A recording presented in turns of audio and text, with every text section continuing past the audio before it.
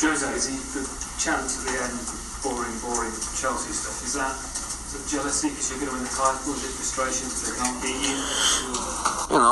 I think boring is 10 years without a title. That's very boring.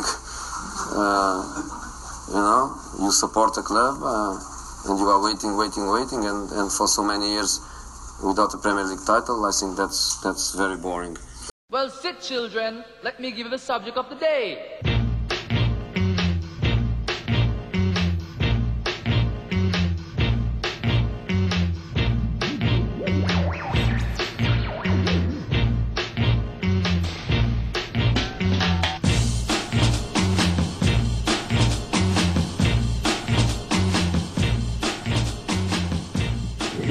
All right, we're live. Hey, welcome back to the Where's FC podcast. Back in Long Beach now. Coming straight from the LBC. I drove to visit Anthony today, which was fun. It's nice. It's not hot. It's not hot. It's fall, finally. Fall. We always like to give weather updates. Yeah, when we don't really need to because we live in Southern California, everyone knows that. I know, everyone's like, shut the fuck up. It's not cold. No one cares. It's 12 degrees where I live. 12 degrees where I live, yeah. Man, we got a dope episode today. I'm extremely hyped. It's our third in a row. Third in a row that's been back to back consistently, as far as like timing wise, which is great. But wild ass shit. You know, the good thing about soccer, I was thinking about it this week, and I'm like, man, what if we ever don't have things to talk about? And then I'm like, it's year round, constant. And then Serie A, and then it's just a fucking mess. So today we're going to be talking about LAFC crashing out of the MLS Cup. Heartbreaking, of course. I was in attendance. I don't think Anthony was, but I'll get into I gave you my ticket. I was tied up that day. Yeah. We'll get into the nitty-gritty of that. We're going to talk with the homie Justin Salhani, Guerilla FC. He actually just did an amazing collaboration with Puma and Marseille that I'm really excited to talk about. Also, he lived in Milan for quite a bit. I think he recently moved to Paris, if I'm not mistaken, or he is in the process of doing that. But I want to get his take on what's been going on in Italy because it's been, a bummer with a lot of weird racist things happening, in particular to Mr. Mario Balotelli, who has been pretty much his whole life has been accustomed to that sort of stuff, being born and raised in Italy. After that, we're going to get into the Palace Juventus collaboration, which to me is one of the biggest / best collaborations I've seen in quite a while, outside of maybe like PSG and Jordan.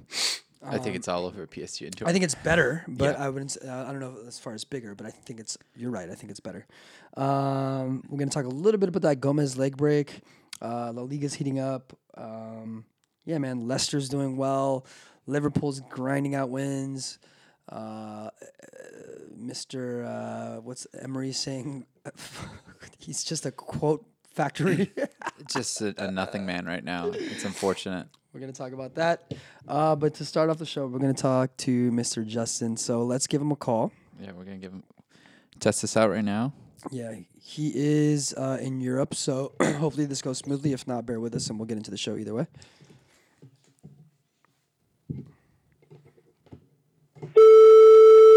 Oh, we got that beep. It's not a ring, so I'm assuming it's going through.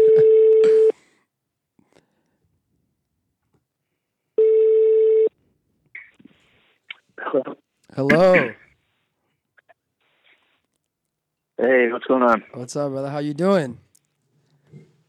I'm good, man. How are you? Doing very well. Just here with my cousin in Long Beach on this beautiful day. You are in Paris, correct? Yeah. I'm in Paris. I've been in Paris for about a month now. Awesome. Yeah, Nice. I knew the move was like fairly recent, but you were in Milan when we last spoke. Is that correct?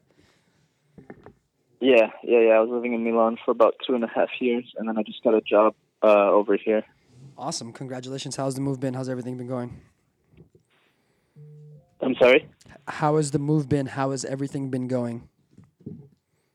Yeah, slowly. I'm actually on a 3-month contract. Okay, cool. And then I find out if to make it permanent. Nice. But it's going good so far. It works pretty cool. And Paris is a great city, so hoping to make it permanent, and then but until then everything's kind of up in the air, like kind of temporary not a lot of permanence, but yeah, everything's going well otherwise. Good to hear. So for those of our listeners that aren't initiated or aren't familiar with you, can you give just like a brief background of what you do, how you got involved with soccer, Guerilla FC, etc.? Yeah, for sure. So I started Guerilla FC, which is a creative studio / club brand. So I grew up in the DC area and then moved to DC after some time abroad. And so I started it in 2016. Effectively, what we started is I got a group of guys together that I knew in the city, who all kind of felt like certain things in the city weren't really happening related to soccer culture, influencing a bit of creativity and other things like that. And so, a lot of the leagues in the city we just felt were very much about show up, play, leave, and we wanted to build a community and also build an outlet to be creative and do other things. So we started with a 7-a-side team, and then we just started to attract like a lot more creatives, and then the guys that we had from the beginning also kind of input their own creative energies, and we started to make like our own clothes and started to collaborate with brands and do a lot of things, and it took off a little bit. And then almost 4 years later now, here we are and doing bigger things from time to time, and yeah, really enjoying it. Me personally, I grew up playing soccer, obviously, and then went abroad and played a little bit in Lebanon. Had a bad injury, but still wanted to be involved. I had done some coaching licenses in the States before got my C license, and always wanted to stay involved in the game somehow. But I didn't really want to be a youth coach forever. And then, at 24, 25, picking up a bad injury and never really thinking I was going to go that far with it anyways. Playing wasn't really in the question or really, in the cards. So it was like, how can I contribute to, soccer in a way that kind of fits my skill set and my, what I want to do. And I think, that this is what I found now is so basically being head of a studio, of a brand, kind of doing some art direction, some creative direction, and kind of handling the vision behind this whole project. Cool. Hello? Justin. Yeah. Sorry, I thought you cut out. Cool.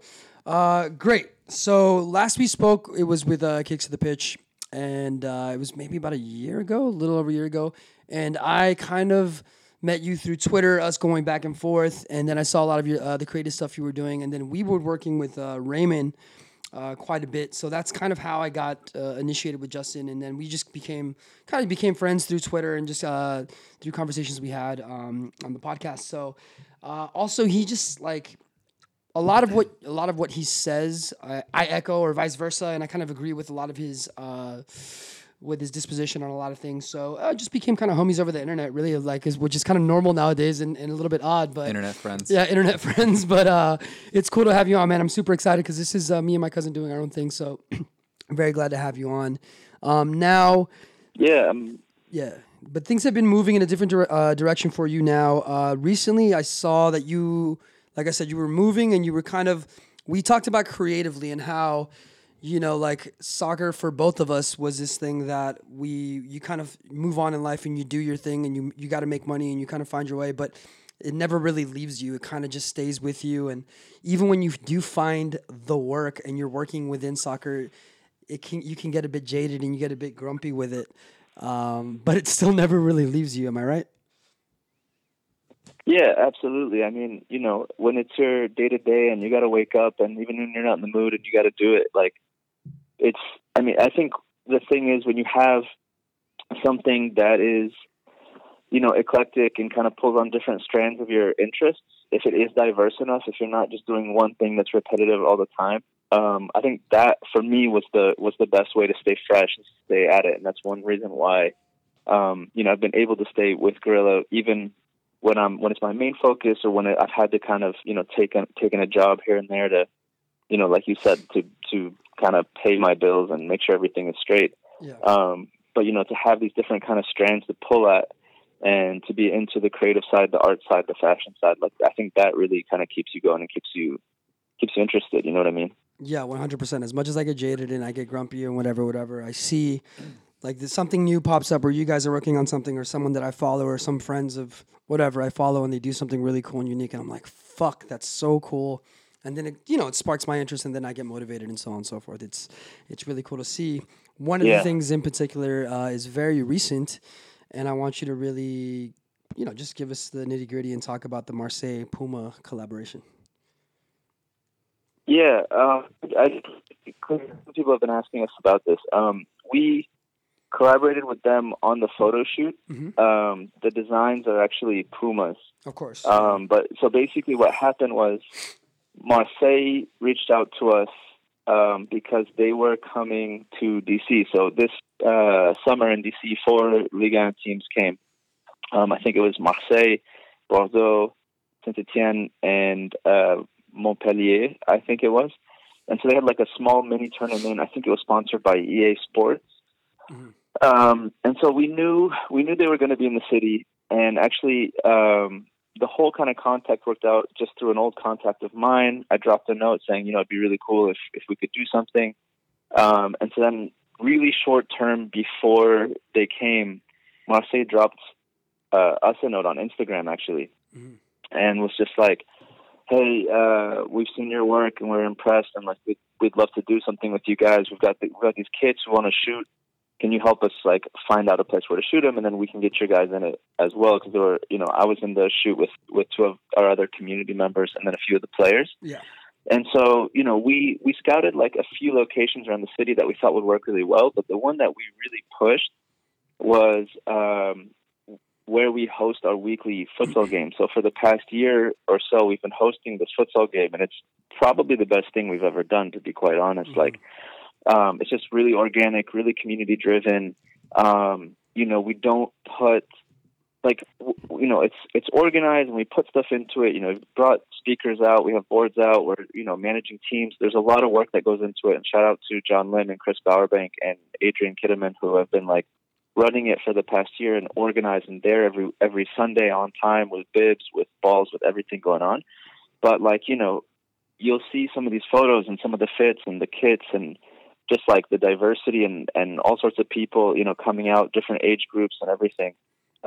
That's really natural. It's just really DC and how DC is. And so that's been really dope to see. So like when Marseille reached out to us and said like, we want to do something that's, kind of urban, kind of street, really kind of the things you guys have been doing. We told them, we gave them a list of places, but we really pushed to try to get it at our futsal court. And that was the one that they picked. And that, so now like if you go on their social, you might see some posts. And if you go on ours, you can see some posts. Yeah. Of like Dimitri Payet, Hiroki Sakai, and Morgan Sanson with us like at the futsal court. So that was like a really cool moment to bring, what has been our base, our home for the past year, and then to bring these guys out there and to do, something together there. So that was really dope. Yeah, that was really cool. It was in time for what do they call the Classico in France? Le Classique, am I saying it right? I'm sorry? What do they call the Classico? The Classique. Yeah. It was like right in time for that. Yeah. They played, I think, what was it, like a week ago? It didn't go so well. I know. I was like, man, this drop is amazing. And then I checked the score. I'm like, oh, shit.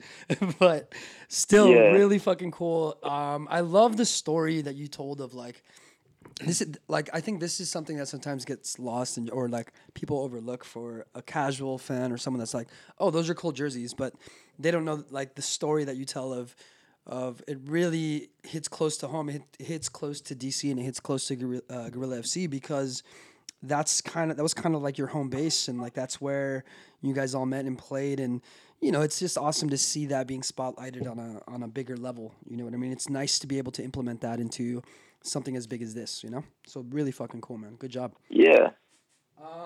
Thank you. Yeah, I mean. Yeah. So moving on, a couple of other things I wanted to touch on.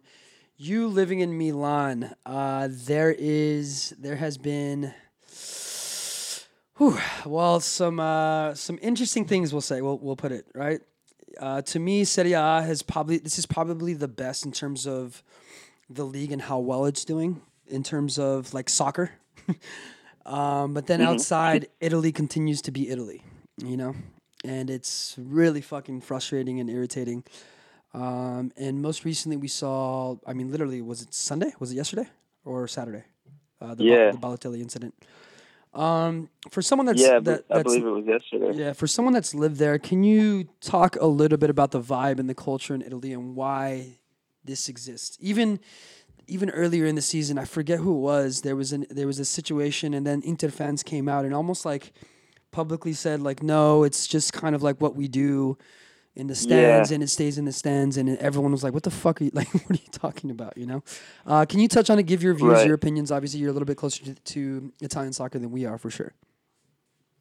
Yeah, absolutely. I mean, I'm not an academic studying race or anything like that, but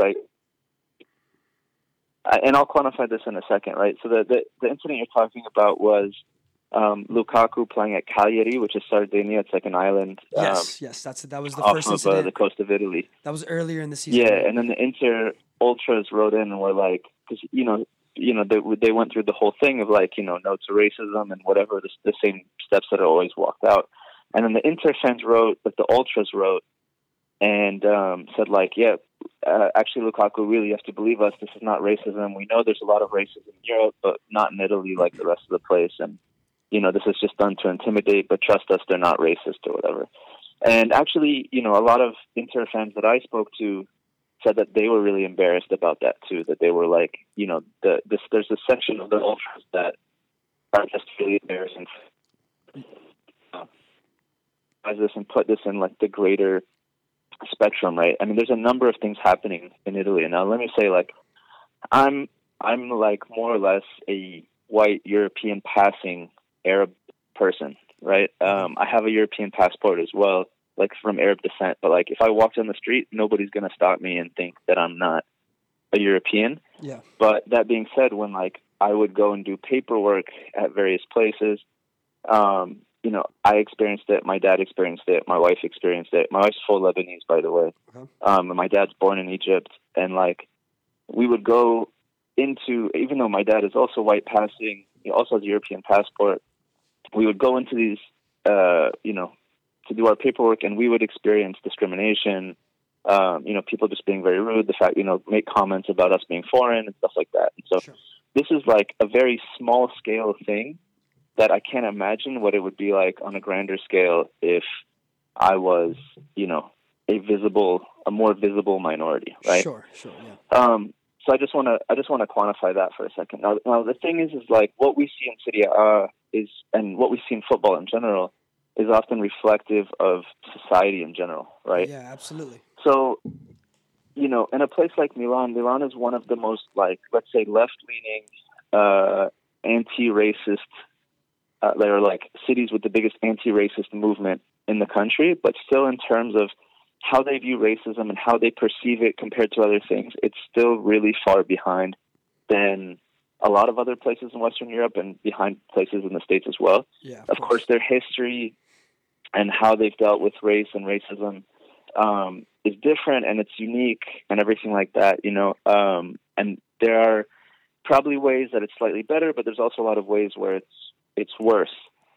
And so without kind of going into like a whole history and trying to make really widespread comments or condemnations or anything like that, I think that Italy has a lot of issues it needs to work out with regard to race. And I don't just say that in terms of like people chanting, but even well-meaning, maybe more liberal types and how their understanding of race and racism and being a minority in a place like Italy works. There's a lot of work that needs to be done. And that is very obviously reflected in a lot of stadiums. Now, we hear the worst cases where Balotelli kicks the ball off the pitch and then tries to walk off. We hear about Lukaku being upset.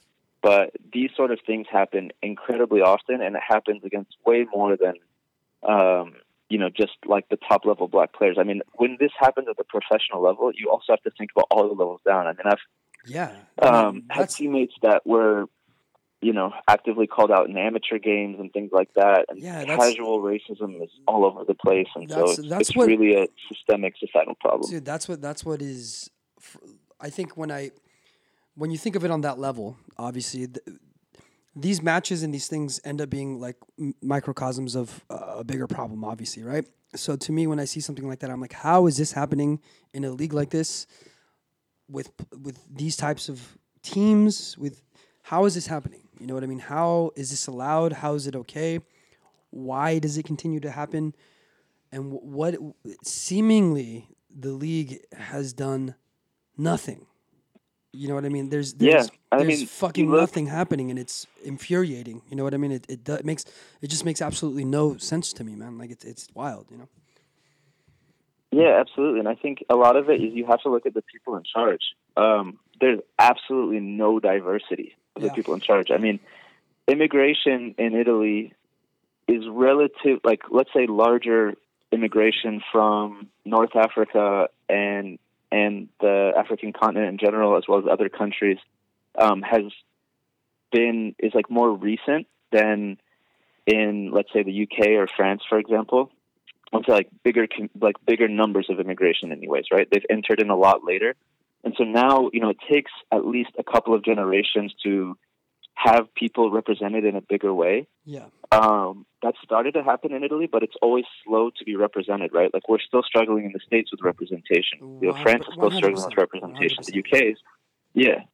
And so Italy is way behind. When you turn on the TV, you just see white Italian people. You don't see any black people. You don't see any, mixed people or anything like that. And, I mean, this is anecdotal, but I've heard a lot of different cases of people who are foreign or even people who are raised and born there.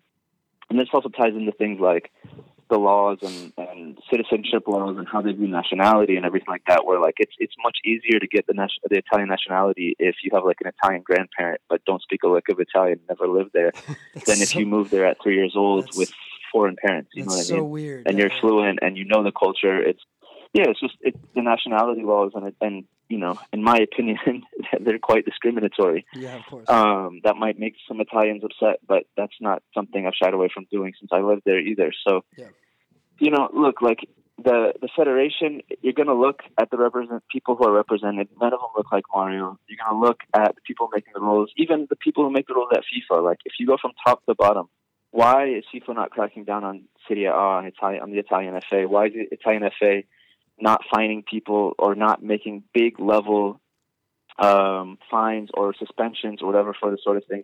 And even now, I think only certain groups of players are starting to even get this, right? Like Balotelli tried to walk off, and what did all his teammates do? And what did the opponents do? They either tried to get him sent off or they tried to stop him from going. Yeah, right? It was like, similar. It reminded me of... show the racists. Was it Eto'o?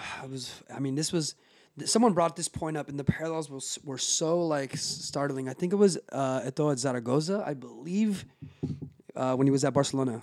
This was like early 2000s.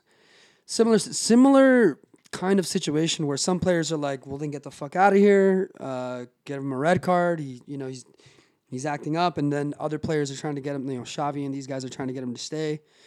And it's weird because like. It's hard for someone like me who doesn't. All I can do is empathize with that player, and to me, like those scenes are disgusting and they fucking suck. But I can't tell that human what to do or how to feel in that situation because that's not mine to really like. It's his. Well, it's his. I think you know what I mean. It's his thing to deal with. Yeah, I think it says a lot because what are you saying when you say no, stay? Like you're almost saying like. Your feelings are wrong, what they're saying is justified. Yes. That's the way that I interpret it. Yeah, it's like, when I say what I said, I don't mean that like it's his thing that he has to deal with it and that's his own and fuck him. No, I mean like I can't tell him how to react or feel about that situation. If I was his player, 100%. Yeah, if I was his teammate and he wants to walk off, I'm like, homie, we're getting the fuck out of here. That's what I would do. You know what I mean? That's my situation because this is you should. Yeah. My thing is like just why not listen to people when people tell you something, and if they tell you it in good faith, then trust them, believe them. Why not? Yeah. And so honestly, like argue because legitimacy. And Balotelli stayed on, and he scored a fucking goal. But I think, you know, the racists are going to go home and be like, well, geez, I was really wrong about that guy. Like, he actually can kick a football pretty good. Like, Yeah, sorry. you know, you broke up. This is not. You broke up a little bit right you there. know, they're not basing this on. Oh, sorry. Yeah, I was just saying that. Yeah, you know, go ahead. it's not like the racists they're gonna see the goal that Balotelli scored. And it was a fucking fantastic goal. I don't know if you saw it, but It was like, beautiful. Yeah. they're not gonna see that and go home. Yeah, and then go home and be like, well, geez, I really considered this incorrectly. I didn't gather all the facts. You know, a black guy can actually kick a football really well. Like, you know, that's not what happens. And it's, you know, all they're gonna do is wait until Balotelli's, you know, in his mid to late 30s or whatever, and is not as physically fit, and then keep raining them down and, you know, play the long game and feel like they've won. So this whole idea of like, that's the best way to defeat them or to go shake their hands and great, like, this isn't a fucking Disney movie. Yeah, you know what I mean? yeah. This is real life. And if you want to look, I don't think football can defeat racism, but what we have to do is try to make it so that it doesn't affect people in the workplace. You know what I mean? So if you're a racist, you need to either shut up or you don't come. And if you get caught, you're out. You know what I mean? Yeah, There's, I think there's ways to deal with this. Yeah, you know, I think it can be a vessel and an example. You know, I think you're right. I don't think it is the be all end all, because it goes beyond. You know, football and soccer are you know, it's incredibly powerful, and it has the ability to do so much. It has the ability to bring things together, to heal, and a lot of things. But racism in particular is something so volatile and so. I mean, it's almost like DNA for some people, and it's fucking crazy, and you can't just reverse that. You know what I'm saying? But to me, you gotta set real fucking examples, especially in Italy. One thing you brought up was FIFA looking at Italy, and why are they quiet right now? Why are they not doing anything? You know, I don't understand. Like, there's been nothing, absolutely nothing. You know what I mean? And I don't understand it. And this has happened for what? They're gonna play in an empty stadium. Okay, so fucking what? Like, that's pop. You know, maybe that happens. And even in the Inter game against Cagliari, the same thing, right? Like, there was a little, like, there's gonna be no ban, no punishment, and then everyone moves along, and everyone's like, all right, cool, fuck it. And it's like, what? And then it happens again, like a couple months later, and everyone's like up, and it's like, dude, this isn't some fucking isolated weird situation. This is just going on, and you guys are like, cool, fuck it. Like, just like, what? It's just wild to me. It's crazy to me, man. And I think the bigger picture, like you said, is clearly Italy has layers of bureaucracy, and there's so much sort of like people are scared to touch on. I think, and the higher people in higher ups are scared to speak on it. I feel like it's also like, I think they're scared, and they also just don't care. They don't care. You know? They don't care. It's not a big deal. They don't understand it. You know, about that. Oh yeah, well, you know, it was partially his fault. Like, brother. Yeah. No. Like, I mean, it's like Victim blaming. at some point, okay, everyone here, they're wrong. You know, it's just a country full of these things. You know, there's something systemic. There's something on a bigger level that needs to be sorted, that needs to be solved. Yeah, 100%. And, you know, again, I think the question in this, what role does FIFA have? What role? Then, of course, as individuals, they need to learn, they need to listen, they need to do better. Yeah, 100%. Fans, they need to do better. They need to do better. But, you know, institutions that are able to educate, they need to start taking steps to do that. You know what I mean? Whether it's penalties or education or a mixture of both, you know, there needs to be, you know, needs to be put in place so that this does not continue, and so that, because effectively, the way I said it is like, it's a work. It's debating me about. Sorry, brother. Hold on, really quick. You're breaking up pretty bad right now. Let me try to see if you could fix the phone really quick. Sorry, Justin. Don't mean to stop you. You're just breaking up a little bit. Yeah. I mean, it's just the It's signal. just back and forth. It's just a signal. Okay, go ahead and speak again. I'm sorry. Yeah. No, There we just go. saying, There we go. you know, and in a sense, it's a workplace thing as well, right? Because even if you're dealing with a client, and let's say the fans in this case are the clients, right? if you're dealing with a client who's berating you in a racist way, then you're well within your right to walk up, and you want your company to back you up, right? So in this case, you want your club and the league and everybody who has any sort of power to be able to back you up here, and they're just not doing that. And so ultimately, in my mind, what's going to happen is guys like Balotelli and Lukaku and Koulibaly and other stars that are racially abused will just leave Italy. The thing that I found from my there is I don't think it's that they really care. I think they're fine with their league just being the way it is, and even though it hasn't been very good for the last 10, 15 years, it's better this year. It's improving, but I don't think there's the wherewithal and the fight to want to change anything. No, 100%. And I think about classically growing up. I think about Italy, and when I looked at those Milan sides and Inter, phenomenal playing there, and you think of Ruud Gullit and all these, George Weah and so on and so forth. You think of Maradona playing at Napoli. You think of Verón and playing at Lazio. You think of Crespo playing at Parma and Buffon and there was this classic sort of 90s teams that we grew up on. Yeah, that was the epicenter of football. That was the during epicenter the of 80s football. and 90s. Yeah, man, and that was like this.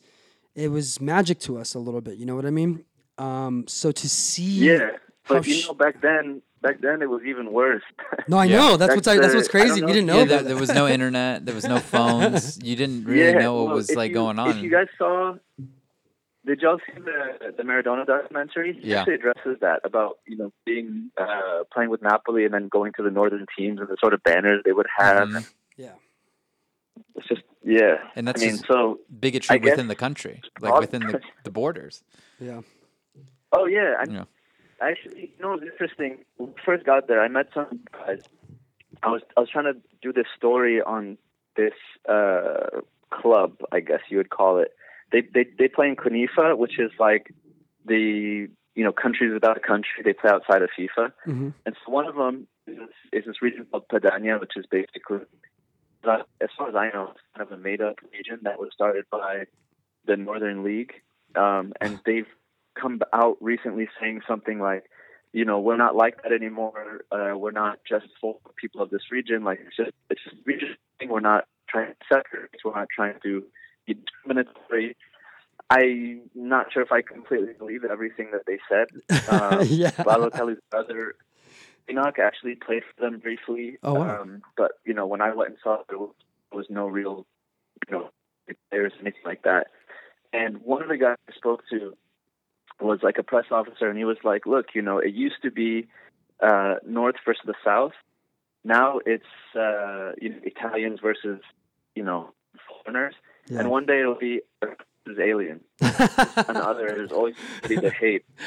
But the racism crazy. Towards the South has maybe gotten less as there's been this sort of push towards immigration. But a scholar I spoke to said probably the most interesting thing, and I think this applies to really any country. But he said, if you really want to look at who a society does not like or does not appreciate, look at its jails. And the people that you see in jail will reflect that. And if you look in Italian jails today, 30 years ago in the North, it was all Southerners. But today it's mostly, Africans, Arabs, and minorities. And so they prove over kind of leave it at that.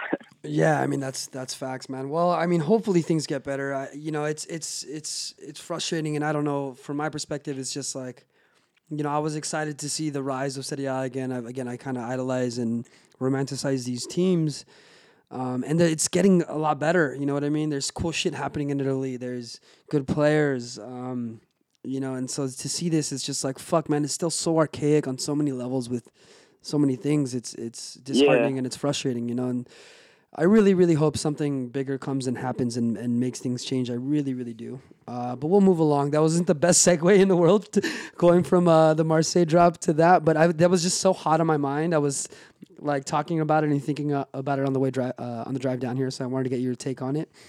I think the last thing I want to touch on is I'm sitting across from a lifelong Arsenal supporter, my cousin. You yourself are an Arsenal supporter. Hell yeah. How are you doing? How's it going? Everything's been terrible forever.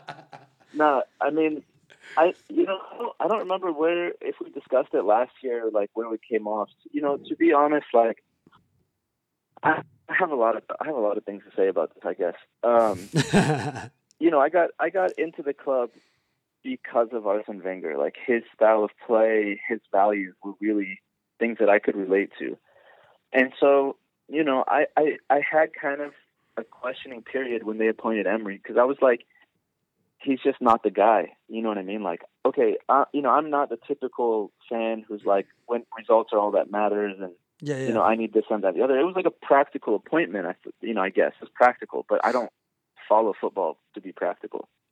And so, anyways, I kind of question, like, okay, like, where do I fall? Am I a supporter of a certain style of play? Am I a supporter of a club and everything like that? And I was like, look, like, I do support the club, and even though this isn't the manager of my dreams, how long is he going to be here? 2 years, 3 years, and then, maybe we'll find a way. And so I started to think again, and I was discussing this with a friend of mine recently. It's like, okay, so what does it mean to be Arsenal Football Club, right? Because in the old days, football clubs were communities, and now they're big corporations. So what does it mean?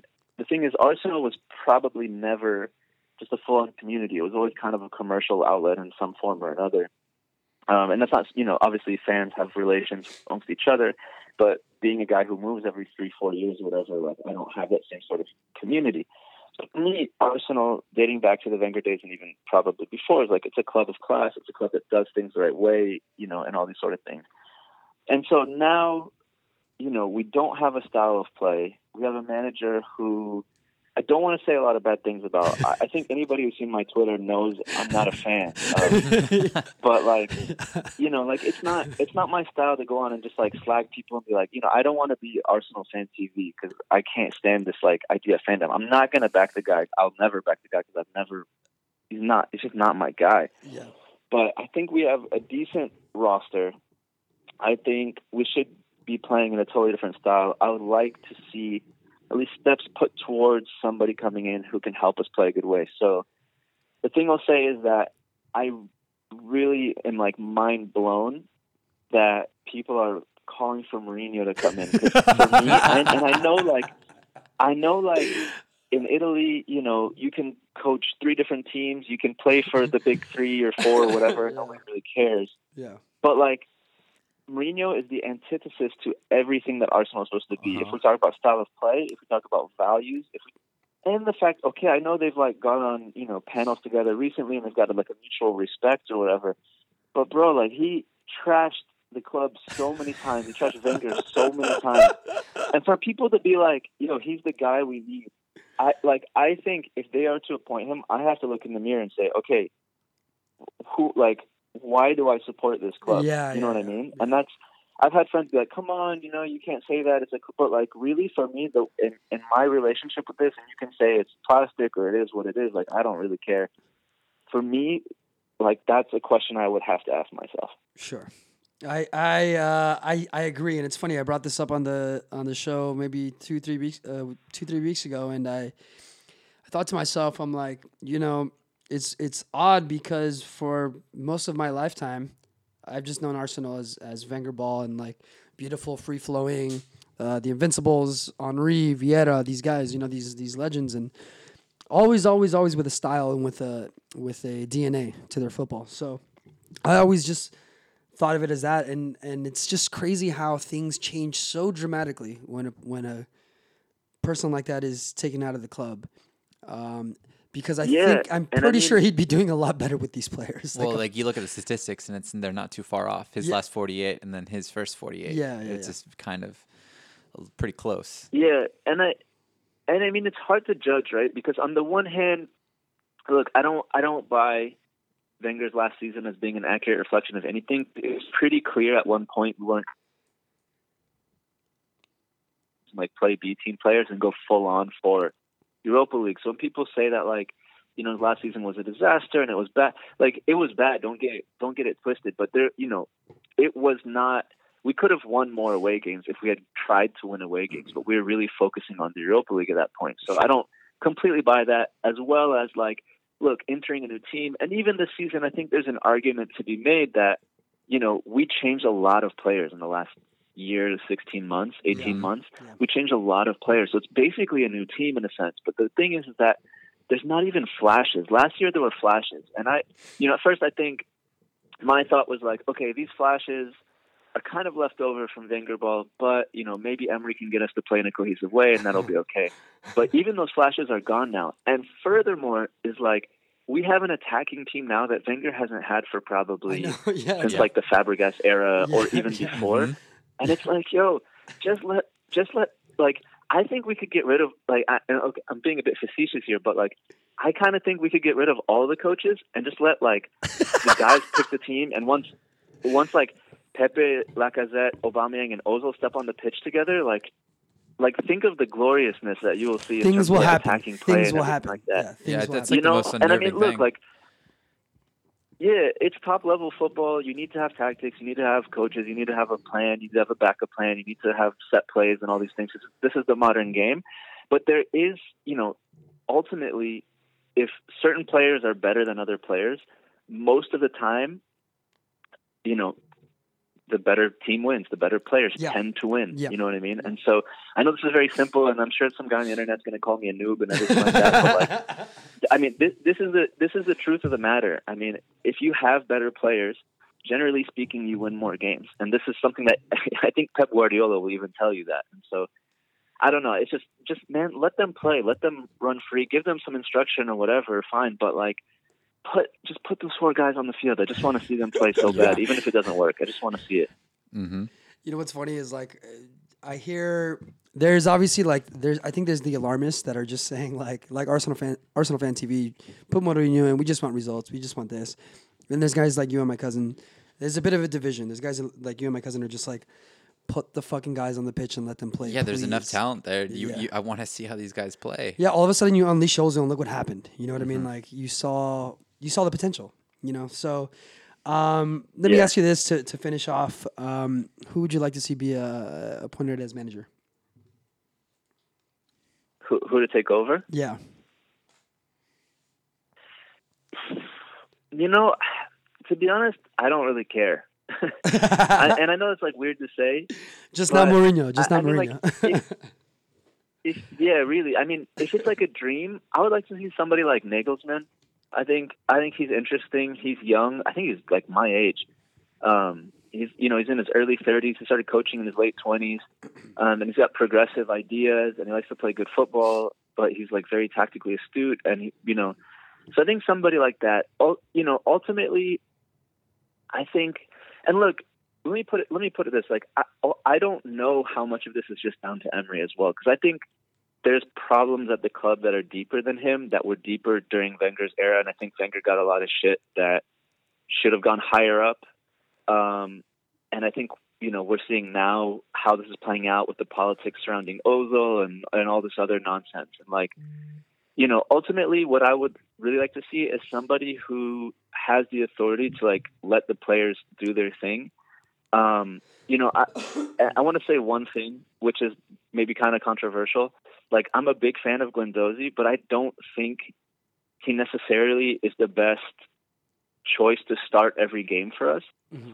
I think right now the biggest problem that I've seen, and that I wasn't able to catch the last match, but from my reading, it seemed like so our biggest problem this season I've seen offensively is connecting the midfield to the attack, because our midfielders sit so deep, right? Like Guendouzi plays really deep and Xhaka plays really deep, and Xhaka is quite good at connecting the ball to the attack, but when he's deep and the other midfielder is even deeper than him, we've just got this big space, and oftentimes like Pepe would pick up the ball out wide and he's just very isolated and alone and doesn't have anybody to 1-2 connect with, lay the ball off to. And from what I read, Ozil was able to kind of drop into that space between, the half spaces and the spaces between midfield and attack to pick up the ball and kind of carry it forward a bit. But I think right now, I don't know who the best midfield three would be, if it would be like a Ceballos, Torreira, Ozil, or even Guendouzi in there in some capacity. But I think that's been our big problem. So I'd like to see somebody coming in who'd be able to sort that midfield, because I think once that midfield is sorted, the attack gets sorted and the defense then you guys gets stronger as well. Then you get going. Yeah. Yeah, because that deep seating. Because I mean, one, that means you have more possession, which means the opponents have less, and they're able to shoot less, and then we're able to press the ball a bit better and a bit stronger.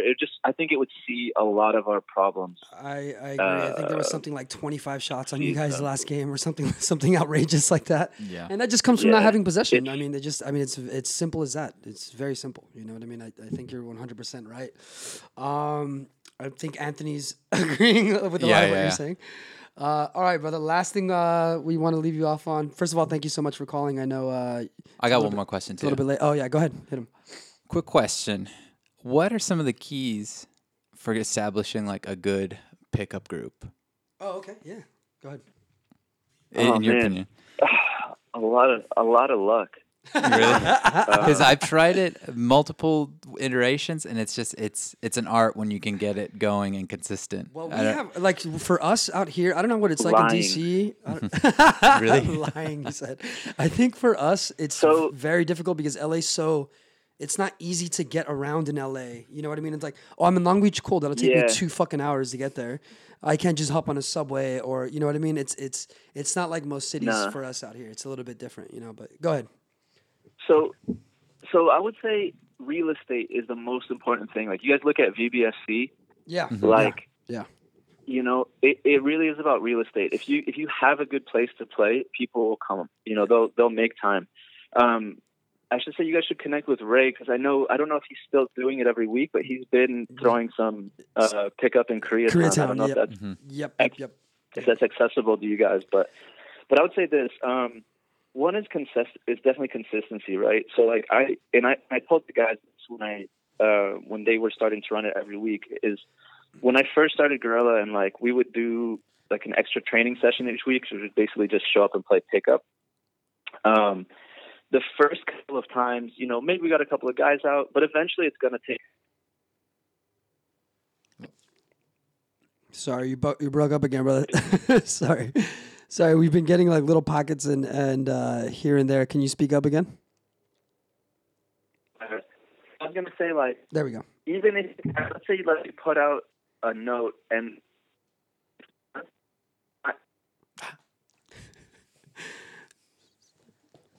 Just momentum. Actually, there was a time where we had lost all our momentum because I went away to get married, and like 6 of the guys came with, and then back end was like dead. Nobody was running anything. So I ran the set. Shit. Sorry, brother. You keep breaking up. We're losing a bit of a connection right now. Yeah. Yeah, we keep getting pockets here and there. Obviously, these are the troubles when you're speaking to someone from Europe. But you good? You still there? Yeah. I mean, yeah, it's getting rough now. It's getting real. Should we rough. just close it up? Yeah, brother. I'm gonna send you a text because the connection's getting super bad. But what I'll do is. I'll reach out. I'll get your little dissertation, and then I'll go ahead and do a little voiceover at the end of it, just to kind of get your info. But thank you very much for taking the time out to talk to us. We appreciate all the information.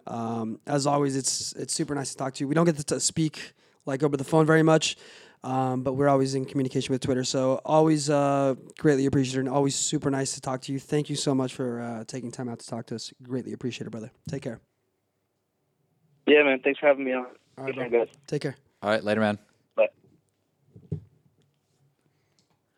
Oof. Oh, man. We're going to try Skype next time. Yeah, I think we got to do Skype next time. You know, the other thing is, like, I'm going to double check and make sure. Well, like, I shouldn't have been that bad because I'm pretty sure it was on you know what we got to do next? Wi-Fi calling. So that was one thing I was going to suggest, but I've done that also, and especially in big cities, like when I was in Paris trying to talk to people, or it gets rough. It gets rough. Yeah, I have Wi-Fi calling on, so it sucks. But anyway, it happens. Anyway, Justin's an awesome guy, man. I love talking with him. He just has these he's just a really sort of, what's the word? Analytical, like introspective, well-spoken person. Mm-hmm. Has a tremendous amount of knowledge with the game on all aspects, on things that we love. And he's lived in many different places. He's lived in many different places. He has his hand on the pulse of so many different like poignant cities within our game, places and things and dynamics and sort of worlds like in fashion and things like that. So he's done it. It's not like he's just kind of saying it arbitrarily or just speaking on things and critiquing things. He's like lived it, and he's done a lot of these things that people try to do or try to get going. And it's just fucking cool to hear from someone like that. So yeah, man, can't speak highly enough of that guy. That guy's fucking awesome. Cool, man. Let's keep it moving. Since we're kind of talking a little bit fashion stuff, spoke a little bit about the Marseille drop and things like that. Pretty massive collaboration that happened over the weekend. Yeah, with the Palace Juve. Woo-wee. I remember hearing rumors about it, and I was like very, very like hyper skeptical about it. I'm just like, whose idea is this? Like, and just like I'm kind of a purist. I don't like cross contamination with football and other stuff. But I mean, I have to say, like after I saw Palace is different. Yeah, Palace is different. I mean, they're UK based streetwear megalith, like juggernaut. Yeah. Like whatever they do. But they don't, it isn't, when you think of Palace, I don't think of Palace as like Supreme, or I don't think Palace, I don't think of like. They're like European Supreme. But not really. You know why? Because I feel like there's a bit more authenticity and a bit more, like when I look at what Pata does, for example, Pata in the Netherlands, when they do anything football related or soccer related, I feel like it's with some roots to who they are and where soccer is happening in their city, right? Mm-hmm. Palace has done that historically for me also. The collaborations done in the past. They've done, I don't know if you remember that really amazing England kit that they did. Yeah. They've done some cool indoors and they've just done a lot of dope shit, and they've done it the right way with the proper homage to like history and to culture because they know it. You know what I mean? But yeah, they are massive, of course. But what I'm saying is when they do things, I feel like they do it right. Mm-hmm. But anyway, go ahead. But yeah, I was like very skeptical, but then at the same time, I saw how well they nailed the Wimbledon collection, and they got it on some of the top tennis players, and the female Adidas athlete, she ended up winning the whole thing. And I'm like, well, if there's a brand that can do it, they could probably pull it off. And as soon as I saw all the buzz on the internet, I'm like, oh shit. The kits are kind of wild, and I like that they went with the traditional stripes. I like that they saved the traditional stripes for the Palace kit. I love the kit because we're seeing so many like cliche vintage drops or homage to vintage or homage to Bruce Banana, which I mean, don't get me wrong, I love all that shit, of course. And as much as I say it all the time, as much as I'm cynical and as much as I'm saying all that stuff is passing, I just ordered a vintage Real Madrid kit yesterday. So like all these things, it's just kind of like they're cyclical, right? But this kit is not really an homage or anything like that. It's very modern, in my opinion. But it's modern in a weird, well executed way, in my opinion. And I like it because when you think of Juventus, you don't necessarily think of them getting super crazy with their stuff, right? No, you think of it more as a conservative team. Yeah, but since the whole logo change, the rebrand, things have gone in a different direction for them, and I have to fucking respect them for that. I have to tip my hat because they're doing stuff that like when you think of Juventus, you think of them on the level of Real Madrid, you think of them on the level of Bayern, Barcelona, Manchester United, etc. And to me, this is a direction that no one else has gone outside of maybe PSG. And for a super club like that, a historically big club, let's make no mistake, Juventus is a big club, to do something like this, I think speaks volumes, and I fucking love it. When I heard the rumors, I'm like, oh, they're reaching. They're making that reach. And then this is also kind of touching back on some of the negative stuff we've been hearing about coming from Italy. There are teams like Juve that want a piece of that global market. They see the potential, and they see that they have these clubs that are cared about from around the world. 100%. So it's like important to get past these growing pains of like cultural unrest and just like what they're dealing with in terms of like racism and just fan ignorance, because stuff like this happens. And this is the stuff that kind of gets eyes from the whole world. Fucking dichotomy, right? It's such a like thing where like you see something like this that happens within the same the same week. You know what I mean? And you're like, what the fuck? You know what I mean? It's disheartening. You know, it's like fuck. You know. I saw the collection. The collection is okay in my opinion. I think the kits are by far the best thing, and I like the tracksuit. But I think the kits that they played in over the weekend are awesome. I love that they actually played in them over the weekend. I also think it's fucking crazy. What do you think Nike is thinking when they see Cristiano? Oh, I mean, Cristiano has been like a poster child for Adidas, like low key for the past like 10 years. It's like as soon as he left United. And it's also funny to me that like He hasn't been in an well, he won the Euros with Portugal and all Nike. Sure, but let's think about like right now. People have been talking about Mbappe, right, over the past like couple weeks. He's lighting it up. He's arguably the best. I mean, he's fucking incredible, man. Love that kid. Can't wait for him to come to Madrid. But since Liverpool announced the New Balance, they won some sort of litigation with New Balance where they no longer had to be sponsored by New Balance, and they announced that they would be moving on to Nike. All of a sudden, people were like, "Oh, we're getting Mbappe because Nike's getting, Liverpool's getting Nike." I mean, you could argue that Cristiano's probably the most marketable soccer player of all time. Him and maybe David Beckham are the top two. And Ronaldo didn't play a Nike kit for 10 years. Yeah, plus. But I mean, same thing with Messi too. Yeah, same thing you know, with Messi. Messi's been in nothing but Nike. Yeah. It's like this weird like contrast because some of like their most shining moments in their career, they're wearing the other brand. Oh, without a doubt. Without a doubt. I mean, 4 Champions Leagues in all white, baby. Yeah.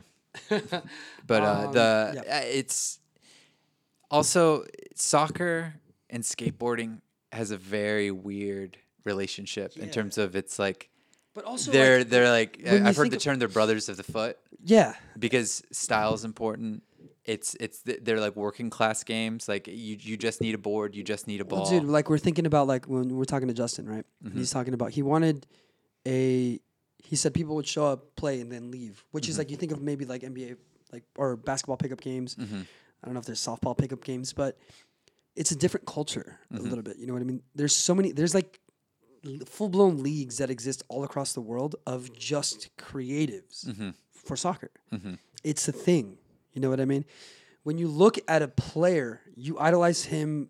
I idolize Zidane because of the way he moved. You know what I mean? It was like different without sounding style like matters. It was just different. It was a style. It was a fucking style to what he did. And that's a core a component of swagger. skateboarding. Yeah. I've heard guys that 100%. Yeah, 100%. I've heard guys that been interviewed that were involved with Chinatown FC, the Chinatown Soccer Club out in New York, and they said it's like a lot of our pickups. A lot of people that didn't play soccer before, they gravitated towards that because there was a weird similarity to like skateboarding. It felt like skateboarding with your friends. Yeah. Where you're not necessarily competing against competing against one another. You're just kind of vibing and playing, and you're trying to make cool stuff happen on the field. Well, even when you think of teams that you are attracted to, why did you like Arsenal?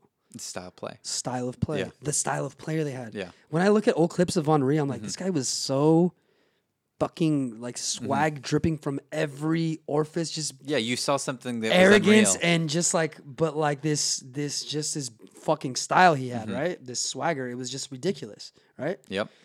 And versus watching like I don't know, like a Man United player or something. You know what I mean? It's different. It's or like Chelsea Mourinho. Yeah, days or Chelsea where, Mourinho where, days. like parking the bus. It's just like a different. Like I mean, that might work for some people. Some Yeah. might be into that style of play. Sure. Like winning There's- is style of play. Yeah, you're right. And even like Barcelona, right? The tiki taka. When I think of Madrid, counterattack, free flowing. That's why they would get rid of certain players. That's why they would get rid of certain coaches, even if they won the league. Like historically, go back to Capello when he won the league in 2008, I think it was. He had one of the best like goal differentials. Didn't matter. Style of play wasn't the best. Out of there, right? Because they weren't playing that style that makes us. That is our DNA, right? So you're right, man. I think there's these parallels that just fit, and it's so cool to see it on. I mean, when we were younger, did you ever think anything like this was even possible? No, absolutely not. I never thought that. I guess I never really imagined that brands like Palace or like Supreme would grow to like almost rival like high fashion. Well, I the way mean, they have. yeah, Supreme is straight up like doing Louis V and stuff Yeah. like that. That's fucking insane. Well, those high fashion comes to them for Yeah, what's yeah. cool now. Yeah. 'Cause I mean, they have the finger on the pulse. That's like the big difference. And I definitely like. It's just it feels. I was skeptical on whether it would feel cohesive or not, and I think it kind of does. It does. Whereas I was not. I'm still very like unimpressed with the Jordan stuff. Okay, that's a good parallel, right? Because that's Yeah. really all we have to compare it to at this point. Because you're bringing in a foreign entity into the sport, and you're putting on there, and it's like this represents us in a weird way. Yeah. And I just don't see So a it. little bit I disingenuous, just yeah. don't see how the Jordan brand. I think Like, the argument is this, right? Yeah. And I think what you're saying is like I agree Mm-hmm. with it. I like that Jordan is getting involved. Mm-hmm. I like that Bape is doing collaborations with PSG. I fuck with that. I like that. I think that's good. That's positive for all of us.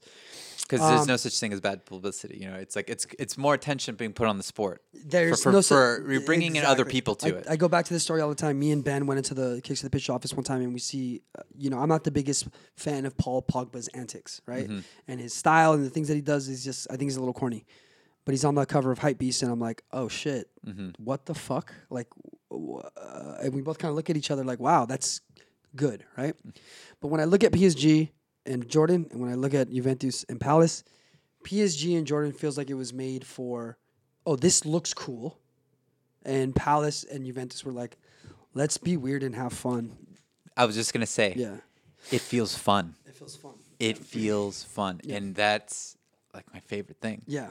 Whereas it just doesn't feel fun. It just feels it just feels like highbrow in a weird way. It just very like It feels, in a lot of ways, it feels like it's a bit of a bit of an example or whatever you want to call it of streetwear in general, where there's a lot of brands just making shit that your average person is gonna be like, that's dope. Or Off-White or something.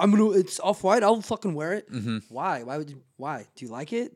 What does it say to you? What is it? How does it? because it's in your How does rule. it It's in speak your to you? rule book that Yeah. like I this represents me. Sure, because sure. the internet Versus, says this should represent and I probably sound like a fucking douchebag right now. I get it, but this is just like, I think I agree with what Anthony's saying in that I think what PSG's Jordan collaboration is doing is just making nice, cool things on nice, pretty things on a surface level, and Palace is being Palace and getting a brand awareness. Yeah. you know. Yeah, exactly. Brand awareness, but doing it in a way that's still near and dear to them and has always been their brand throughout. They're one of my they're one of my favorite brands without a doubt. And I don't even own a single item of clothing. Palace, I don't own anything. Yeah, you know what I neither mean. do I.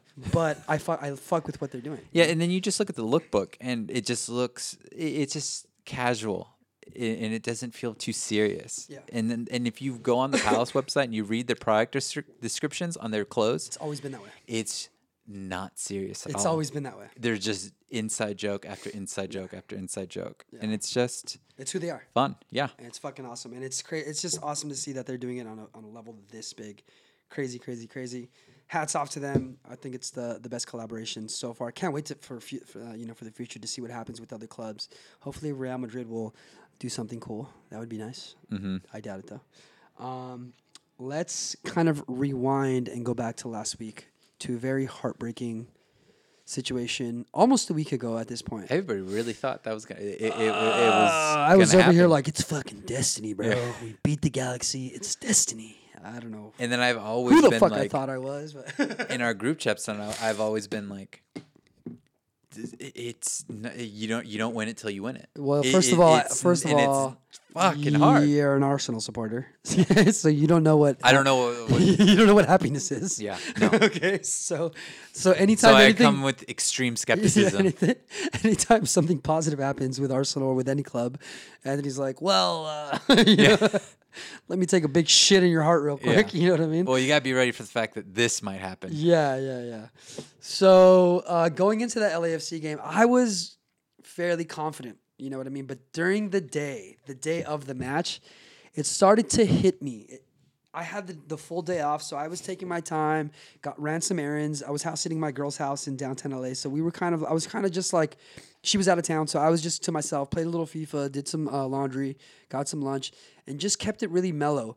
But as the day kind of progressed, I started to feel more and more nervous and anxious, and I'm starting to think about, I really hope, because the way like a lot of the fans were feeling and were acting was like we got it done. And we did in many ways. Got it done against the Galaxy. Yeah, I mean that Great. was a big thing to get done. That was a big thing to get done. But it wasn't it. It wasn't it. So And still had 2 more wins on the table. Yerp. So now, going into that game, I felt nervous. Get to the stadium, and it felt different, way different than the week before, or actually a few days before. Do you think that the energy was a little bit subdued? 150%. And I don't think anyone of the supporters will deny this. I think everyone was off, bro. Yeah. And I think everyone had I think everyone blew the wad. And Yeah. when I say that, I say that with the utmost respect to everyone because I love this club and their supporters and everything about it. We felt sluggish from the supporters to the pitch. It didn't feel like it felt against the guy. Not even close. Even after we scored, I was like, we just looked. And that was a hell of a first goal. Lethargic, sluggish. Ugh. I was sitting in the supporter section, and there was these 2 like boomers in front of me, and you're not supposed to be able to sit there, but people stand on these. There's kind of these like rails that you can hold onto for balance if you get tired or whatever. Mm-hmm. Some people have used them to like kind of post up and sit on, which I think should be eliminated. It shouldn't be allowed. But these 2 dudes were sat there in front of me, so I essentially couldn't really see. I had to look up at the screen, could barely see that because of all the flags and stuff. And then these guys were on their phones, I would say like 80% of the time. And then I just told my cousin, I was like, I got to get the fuck out of here. I can't see it. So I went around, went to the pitch side, and I saw the game from there. But when I was there, the players looked just a gear behind. They looked slow. And then first goal comes. Rui Diaz is a beast. This is if you've ever paid attention to him, if you saw him when he plays for, if you ever paid attention to when he plays for Peru, he's a fucking monster. I knew he was going to be an issue. And he hadn't played against LAFC before. He had not played against LAFC before, but he's the reason for the Seattle's resurgence in the second half of the season, 100%, without a doubt. Even still, LAFC had their moments, right? But defensively, stuck in the mud. Segura probably had the worst game I've ever seen him play in an LAFC uniform. Atuesta giving the ball up a lot, which is, if he starts giving the ball up deep like that, we're not doing well. Tyler Miller, I'm sorry, you're not it, man. You can't get. The second and third goal were arguably stoppable, but to get beat near post like that is, it's a bit unforgivable to me. And doing what he did in the game previous to that with the Zlatan goal, again another super savable shot. I just don't think he's the guy. I just don't think he's the guy in a game like that to give up those goals. It's just not for me. I don't think he did it.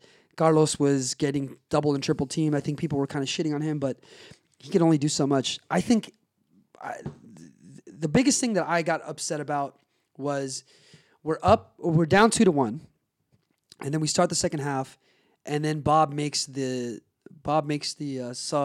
substitution around the 60th minute, which I was like, wait a minute, like. Brian needs to be in this game. He doesn't need to be taken out. He's causing a lot of problems. He was really, to me, the best player on the pitch. And then they take him out.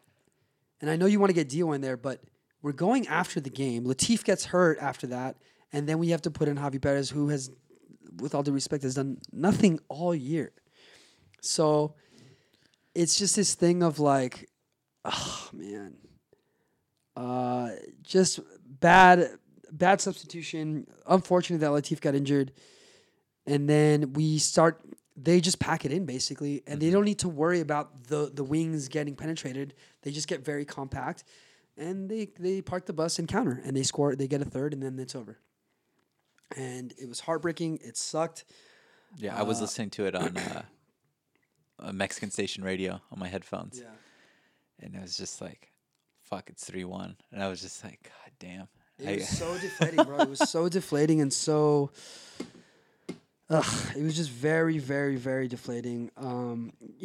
Like when we look at obviously, you have to take a look back and think about the season, the amazing season, record-breaking, Supporter Shield, Carlos Vela MVP, qualifying for CCL, CONCACAF Champions those League. are the little also bonuses, The it wasn't all- bonuses, but yeah. it's not the cup. And Yeah. you were one win away, man, from hosting it at the fucking bank. Yeah. And that's where it sucks. And it feels like shit. And it's horrible. Yes, you look at all the positives, you look at the amazing things that happen, but it still doesn't mean it didn't hurt. It took me a good 2-3 days to really get over that whole situation. I was not really Things in the were best- real quiet in the group chat after that. I was not in a good mood, man. I was really grumpy because I thought it was meant to be. I thought it was going to happen. So to see that sort of performance and to see, but lesson learned, right? Just because you beat the Galaxy doesn't mean you win the cup. No. Yeah, you got over that hurdle, but that is not the be all end all. You know what I mean? Because let's say the Galaxy don't make the playoffs, we don't beat them this season, and then we win the cup. We feel pretty fucking awesome regardless, right? Probably arguably better, I would say, right? Not arguably, we would. We would definitely feel better. So I think that's just something you have to take into consideration from everyone involved, from the supporters to the players to media to everyone, myself. Because in my head, I'm like, we beat the Galaxy, we're good, we're fucking in it. No, we weren't at all. So yeah, heartbreaking. And then Atlanta United lose the following game. And Yeah, man. It's like the the MLS most Cup. and it's the most boring fucking MLS Cup. Oh my god, Well, I have a feeling the Sounders are going to really destroy Toronto. playing they're playing at home, and I think the Link is going to be a vibrant place. It's a good venue. You know what sucks? I have absolutely no desire to watch the game at all. I mean, well, that's how I felt with the baseball World Series. Like, Dodgers are out, I'm not watching. Same thing. Well, we have to watch it I because will we're watch going to it. need I to will give our watch 2 it. cents on it. I will watch it. I will be sad. I will. We're not just a bunch of Euro snobs here. I will not like it. I will not like it. Because now what's happening is I've worked with the Sounders in the past, and all of their organization's amazing. Their fans are dope. The Sounders are a club that I think have done it right, and that we've looked to for examples of how to do it right. And you have to admit that. Yes. You have to give them their praise. They're fucking awesome. They have a They cool did a thing. lot of things they do a lot of things right. They do a lot of things right, and I give them all the respect and the props in the world. In that game, there was a lot of there was handballs, there was shitty refereeing, but to me, if you don't allow those goals to go in and you score goals, none of that shit matters, right? That's how these things go. If you don't allow them to score and you score 2 more goals, you're in the final. Fuck those handballs. Fuck the whatever. Just focus on that. So, but to me, on the day, Seattle was just better, period. All the respect and praise to that club, to the team, to the coaches. Respect. Good job. And Toronto is a great, And solid Toronto. organization too. Michael fucking Bradley's in the final. Yeah. I don't even know what to. I don't know. I don't know what to think. But I guess this is an example of what MLS Cup is, what the playoffs are, especially with these one and done games. I mean, it's a whole different monster now. You got to peak at the right time, and you got to fucking play on your night. Home field advantage doesn't really matter. It is what it is. It is what it is. Who do you got? Single elimination. You got Seattle winning the final? I think Seattle's going to win it. You know what? I'm going to say Toronto. Yeah. I like the way Pozzuelo plays. I don't care who wins. I'm not really rooting for anybody. I'd be content with either of them winning, just because I think they have very good fan bases, and Yeah. whoever wins is going to be very hyped. And I agree. there's a good community of people behind supporting those teams. So 100% to whoever the victor is. Yeah. I can't wait for February. CONCACAF Champions League. I'm looking to fly to Mexico or Costa Rica. Can't wait to do a proper away day in a foreign country. Yeah, I think there's a lot of people in the LAFC fan base that can't wait to do that. I mean, that's how you're going to extend the reach of the club. People out there are going to know, because I don't think another MLS team has traveled like LA would travel. Without a doubt. And what's awesome, we have family in Mexico. One of my cousins was reaching out to us recently. He's like, it was crazy. I was in a pub and they were talking about LAFC. They were talking about how they don't play in a style of MLS. They play very good football, counterattacking. They have good players, and they have good atmosphere. So it was cool to hear that. And unsolicited, he just kind of said that on his own. It was cool to see that. So looking forward to February more than I'm looking forward to the 10th, which I believe is next week when the MLS Cup final will be. But either way, props to Seattle, props to Toronto for making it. Well, anything else you want to touch on before we get out of here? I don't know. I feel like it was a good episode. La Liga is kind of crazy right now. I think with Ronaldo being out of the league, with Messi kind of declining a bit, Barcelona lost 3-1 on the weekend to Levante. Madrid drew, right? Atleti dropped points, and then it's so funny because they played early, and there's a lot of like Madridistas on Twitter, and everyone's laughing and talking shit. But then everyone's like, "Oh, we're not going to take advantage of this because we never do." And of course, we tie at Betis. Handball doesn't get called in the box.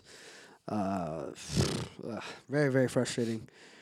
But La Liga's kind of wide open right now, man. It's kind of a shit show. Also, in England, before we move on to England, all the condolences, respect, speedy recovery, animo, whatever you want to say to Andre Gomez for that leg break. Brutal leg break yesterday versus Spurs. Him and Son was kind of tracking back, trying to catch him. Went in a bit late. Didn't caught him. It's hard to say because people are saying it's not an Eduardo Taylor situation. No. But it was Son pushed Ramsey. So yeah, not a Ramsey situation. Eduardo pushed him into REA. REA kind of was like the wall, and Gomez went into REA, fell awkwardly, broke his leg brutally. So wishing him a speedy recovery and all the best. But right now, again, England outside of Liverpool is kind of crazy, man. I mean, Liverpool pulling the rabbit out of the hat. These are the types of wins. I said this on the weekend. This is how you win titles. That's a championship result. Yeah. That's straight up. Mm-hmm. I don't think they're going to lose it. Even this early, I don't think they're going to lose it, man. Yeah. Everyone's drinking the Kool-Aid. Laser focused. They have no sense of being defeated or they just fight and fight and fight and fight and fight. Mm-hmm. And that's it. There's nothing else you can say about that. I mean, all the respect and props to them. I have to give it to them so far. Maybe they get some injuries. Maybe something wild happens and they drop a ton of points going later on in the season. I just don't see it. Leicester, what the fuck is going on there? I mean, they're a good team. They're playing well. Brendan Rodgers? What? I guess he does have, some coaching ability, apparently. Well, I mean, he did very well at Swansea. Yeah. And then I think he just, when he went to Liverpool, he had a team in transition. Too big, too much of a transition. Kind of maybe like Emery. Too big, too much homework to do. But, yeah. Let's finish off with Mr. Emery. Do you think he lasts till Christmas? Yeah. I don't know, man. I've been reading things saying that, Mourinho's camp is definitely in the waters, in trying to bring up stuff. It's a thing, dude. He wants it because I guess he said that there's rumors that he's saying that I want to win major titles with 3 major English teams. Well, I'll put it this way: these rumors and these little mumblings or whatever you want to call it, they aren't just happening for no reason. They're happening because I'm sure he's putting it out there. Yeah, and I think he might go to Spurs too. Oh man. I mean, I think he's wherever vacancy pops up first. Spurs is having a horrendous season, but you got to give Pochettino. You got to leave him there, in my opinion. Yeah, whatever. But I don't know if I think internally, I think Emery does have the backing, but it is so just and I want the guy to succeed. I appreciate him as a manager, but whatever he's doing, it's just not working. It is not working, and I feel bad for him because it's not going well at all. At least he had the nerve to start Ozil finally, and it's just I don't know how we can't get a win right now. It is so deflating to watch the team play like this, and there is a lot of talent on the bench. It's not a bad team. I don't understand people and say we're not a good team. There's so much tools. There's so much stuff that we can build from right here. Yeah. and it's just not being put together properly. They're not getting the instruction they need. They're not getting the guidance they need to actually like play well. Well, big game. There's- You guys play Leicester next, I believe, Wednesday. Yeah, hopefully. We So can, allegedly, from what I read, he has this game to kind of like one and done. If they lose, then he's out. oh shit. I think Miss Mourinho's waiting in the wings. And unfortunately, I don't have the same like. you know the I same get- like I- you know the I same mean- cynicism that Justin has. I mean, he's not wrong. Yeah. What he said about Mourinho is not wrong. I mean, I was like, fuck yeah, he has But you're- just shit on the club and our manager. But you're and all- the whole time. But at the same time, I look at him almost objectively as a personality and what he's done like at Inter. What he did at Inter is like when I really kind of got a little bit more enamored with him, and I always was kind of just impressed with his character and he's just hilarious. He's just a hilarious individual and just it's such a character, for better or worse. I mean, he does some shitty things too, like fucking giving like a Barca coach like a wet willy, right? just weird shit. But I mean, at the same time, it's like Sorry, I just laughed and like hit the mic right yeah, now. it's like, fuck it, try it out. I mean, this guy's, I mean, he's a legend. No matter what, no matter how you slice it, the guy's a legend. Look, hilarious guy for a hilarious club. Yeah. I am fucking here for it. If he comes, give me some popcorn. I mean, that's why he's the logo of Warriors FC. I'm watching. Yeah, It's because he is who he is, you know? Oh yeah, dude. I've give me some Mourinho. Keep him away from Madrid, but give me some Mourinho. Yeah. Definitely down for it.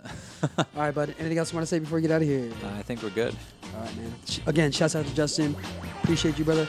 Take care. We'll see you guys next week. Bye. Bye.